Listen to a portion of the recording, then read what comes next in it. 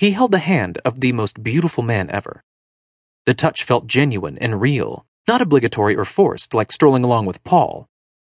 Joy filled his heart as a sense of belonging that had eluded him of late rushed in like the coming tide. It felt right to be here with this man. Nothing else in the world mattered. They came across the trail of a loggerhead sea turtle and followed the reptile's tracks. Lucius spotted her a few feet up the beach and motioned Jonathan forward.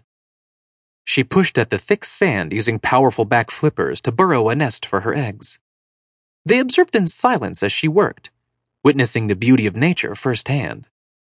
Over the next hour, she spawned 100 or more white oval shells before covering them with sand and crawling back into the sea, leaving a trail in her wake.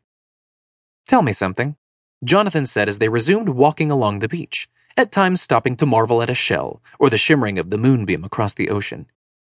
"Why did you stay? Most of us youngsters went off to universities or moved to bigger cities for better-paying jobs, yet you chose to remain on the island." "This is my home." Lucius gestured at the wide expanse before them, the tiny white lights of Little Tybee twinkling in the distance.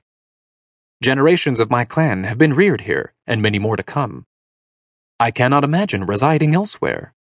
Why should I want to leave the home of my father, my ancestors?